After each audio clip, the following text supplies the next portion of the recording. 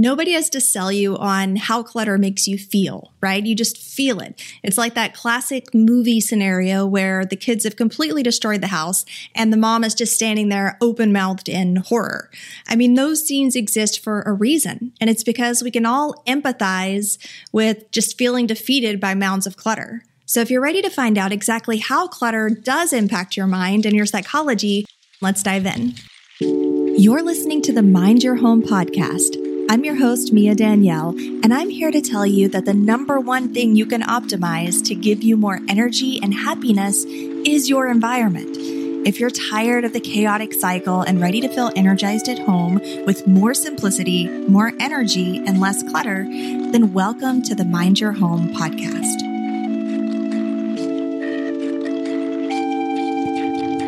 Movie drama aside, there's also a certain peace that comes from just letting things go. When you release painful or stressful things from your environment, it just makes you feel better. It's like it optimizes your space and it optimizes your mood at the same time. Author Tisha Morris describes clutter as being stagnant energy. So she says, where there's clutter in your home, there will be clutter in you, either physically, mentally, or emotionally. Just as like a small example, I recently decluttered my closet. I removed everything that I just legitimately was not wearing. So no matter how pristine it looked hanging there on its shelf or on its hanger, how much I wish that I was the type of person who would wear that type of thing, even though I wasn't. If it wasn't making its way onto my body, then it was being relocated to a local donation center. Now when I look at my closet, I actually smile. Sometimes I even leave my closet door open on purpose. It's weird, I know, but just knowing that everything in there looks streamlined, that I love the clothes that actually exist in there, and that honestly my closet looks kind of nice,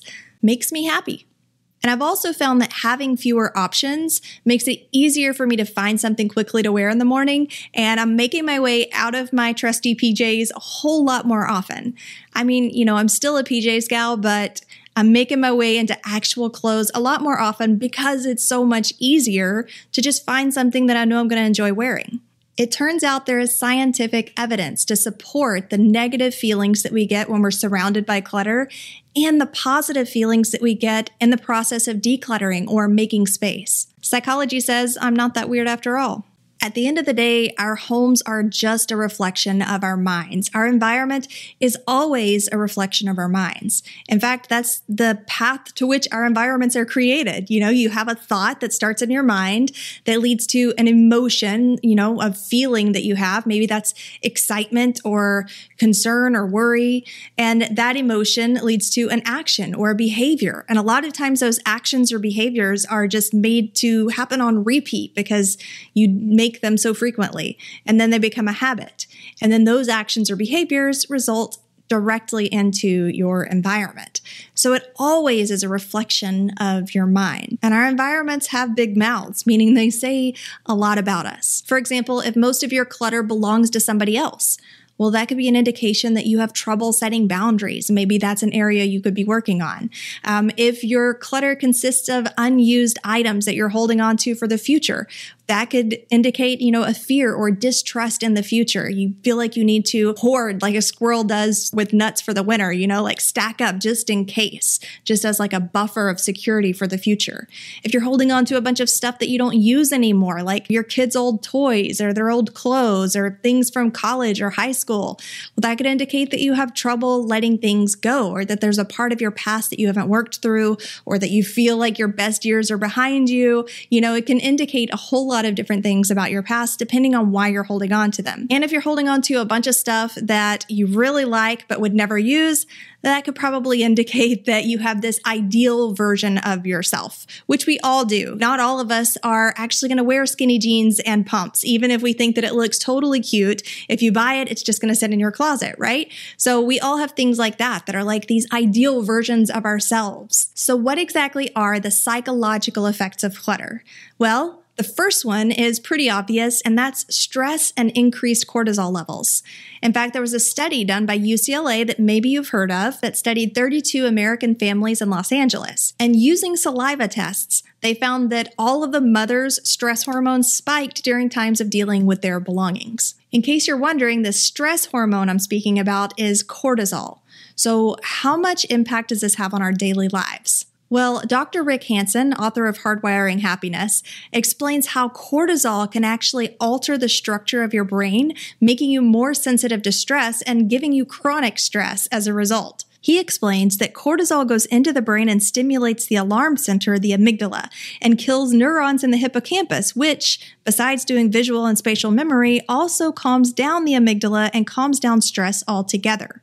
So this mental experience of stress, especially if it's chronic and severe, gradually changes the structure of the brain. So we become aggressively more sensitive to stress. The mind can change the brain, can change the mind. That's insane. Being stressed can actually change the structure of your brain to make you more stressed. So keep that in mind if you're already feeling pretty chronically stressed. Number 2, clutter influences how you feel and think about yourself. Having your home all together generally correlates to you having it all together, especially for women. So cluttered environments can result in feelings of low self-worth and have even been linked to depression. And this all stems from a deeper level, because remember earlier I said that your environment is basically just a reflection of your mind? Well, it's also a feedback loop, meaning that your environment is then influencing your mind. It's influencing your thoughts because you're surrounded by it every single day. And what you surround yourself with reinforces thoughts and beliefs you already have about whether or not you have it all together.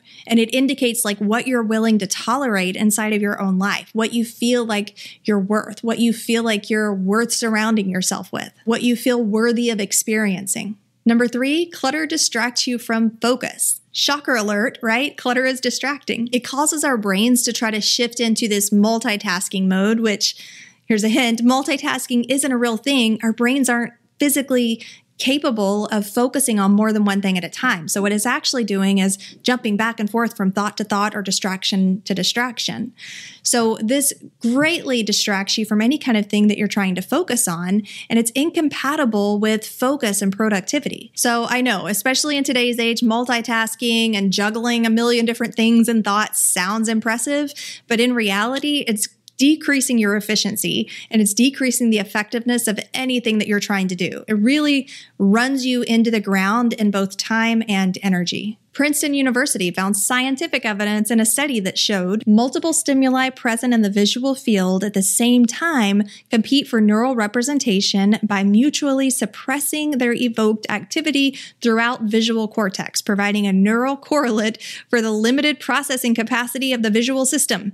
In layman's terms, clutter in sight competes for your brain's resources, decreases focus, and limits processing power. Number 4, clutter impacts behavior. It's bad enough the psychological effects of clutter on your own sanity, but it turns out if you have kids, they're not unaffected either. In fact, a study published by the Journal of Applied Developmental Psychology shows that noisy, crowded homes characterized by lack of routines may undermine children's ability to regulate emotions and behavior and may provide children with opportunities to act out. But let's be real, clutter not only impacts our kids' behaviors, it affects ours too. We derive our energy from our environments.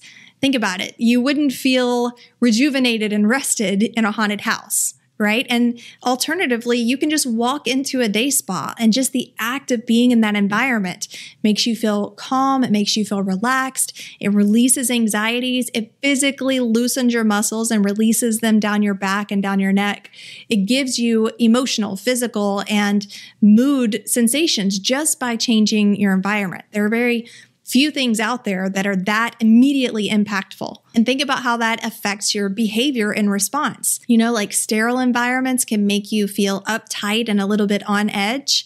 Well, chaotic and cluttered environments tend to bring on behaviors of just being defeated or feeling defeated. You know, like it's not even worth messing with. It's just going to look the same way that it did before if I even try to fix it.